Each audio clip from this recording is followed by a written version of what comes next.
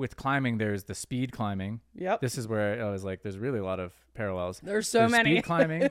There's like bouldering, problem solving, which is sort of like our skills Yep.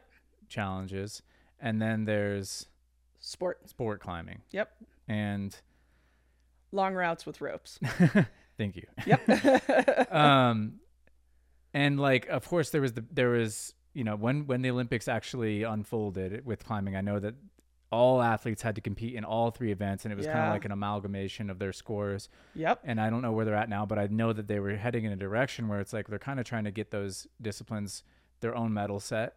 Yeah. Instead of like having these kind of weird things where it's like, this is the best climber in the world, but the whole community kind of feels a little differently about it. Yeah. You know, at least with the Olympics. I mean, and again, I've talked about this a number of times, but like you said, for some people, the epitome of climbing will never happen inside an Olympic competition. Yeah. And it just doesn't matter. It's too much of an art form. They're going to look to the new routes or the new ways and styles of climbing to get inspired. They're not the same. Yeah, there's actually been and it's okay, but small movement within the climbing community to distinguish between rock climbing and plastic climbing. Ooh, interesting. Yeah. Their palates are unrefined. Right. These plastic touchers. Yeah. So, and plastic, maybe that's the wrong material, but you know, to distinguish Whatever, between if you're climbing in a gym on man-made holds, that's not actually rock climbing. And there is some to that. There are people who really, and again, a crossover to parkour, there are people who their passion, and this is where my son has shifted to, is really being outdoors, finding or trying these routes that are out there and pushing your body to see what harder things you can come up with. And as a part of that, the gym can be a tool to help you just developing agility, strength, and overall fitness to do the outdoor stuff. And I think there are a lot of people like that in parkour where, you know, the ultimate goal is things you want to get done outside, but the gym can be a tool towards getting that. And same thing, like maybe coaching in the gym is a way to help make money to pursue this passion that you've got for doing it outside the gym. So there are a lot of crossovers there.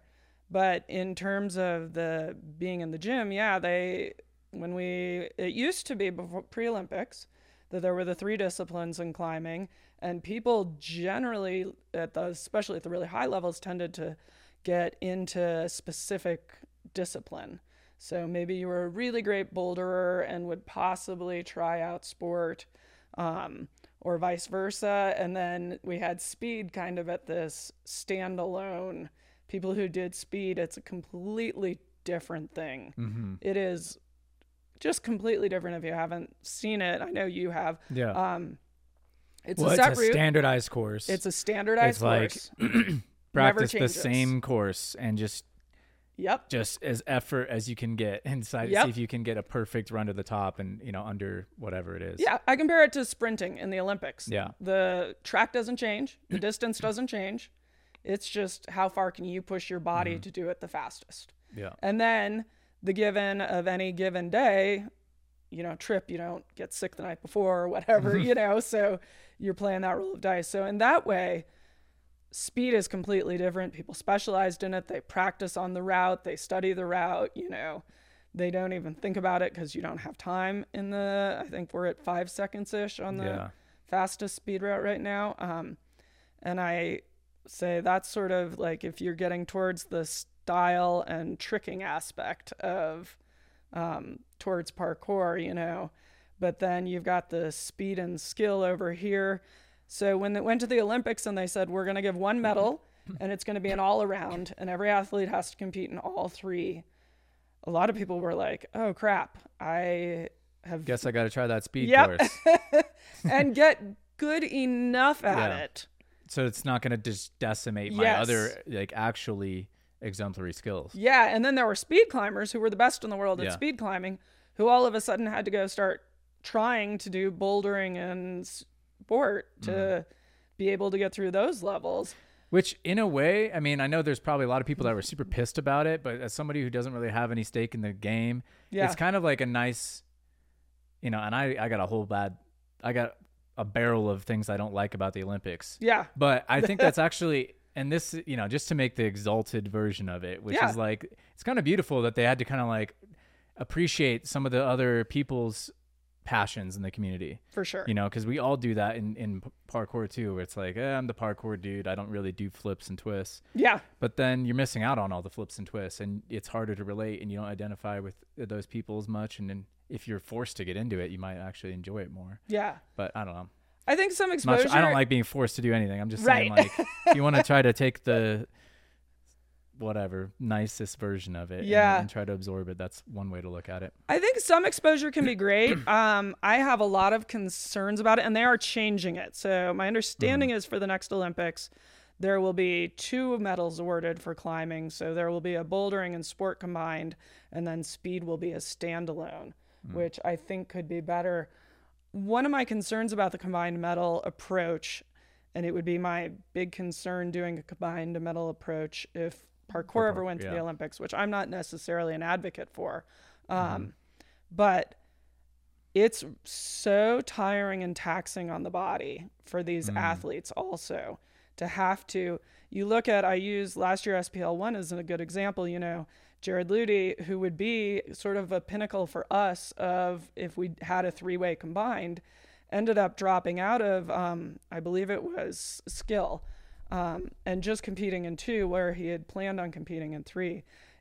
And we had a couple other athletes that ended up doing a similar thing. It's so taxing to compete in all 3 in an event and not get hurt and put out all the energy for each one. And so that's one of my numerous concerns about combining them.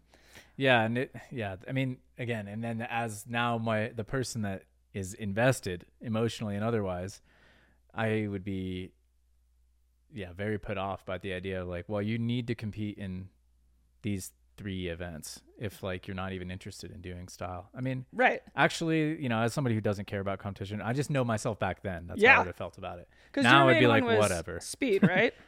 Yeah, my forte was speed. I did some skill competitions. I did compete in style once just for the fun of it. Yeah. But it was like just because Dante needed yes. It was like a partner year, and it was like I'll be your partner. Okay. You're not going to win with me on your carry team, me, right? Yeah. But at least we got to have some fun. Yeah. And that was all good. But yeah. Yeah. It's tricky. Yeah. There aren't perfect answers for it right now, and there are some people who are pushing really hard to get parkour into the Olympics as soon as they can. That would probably not be my stance.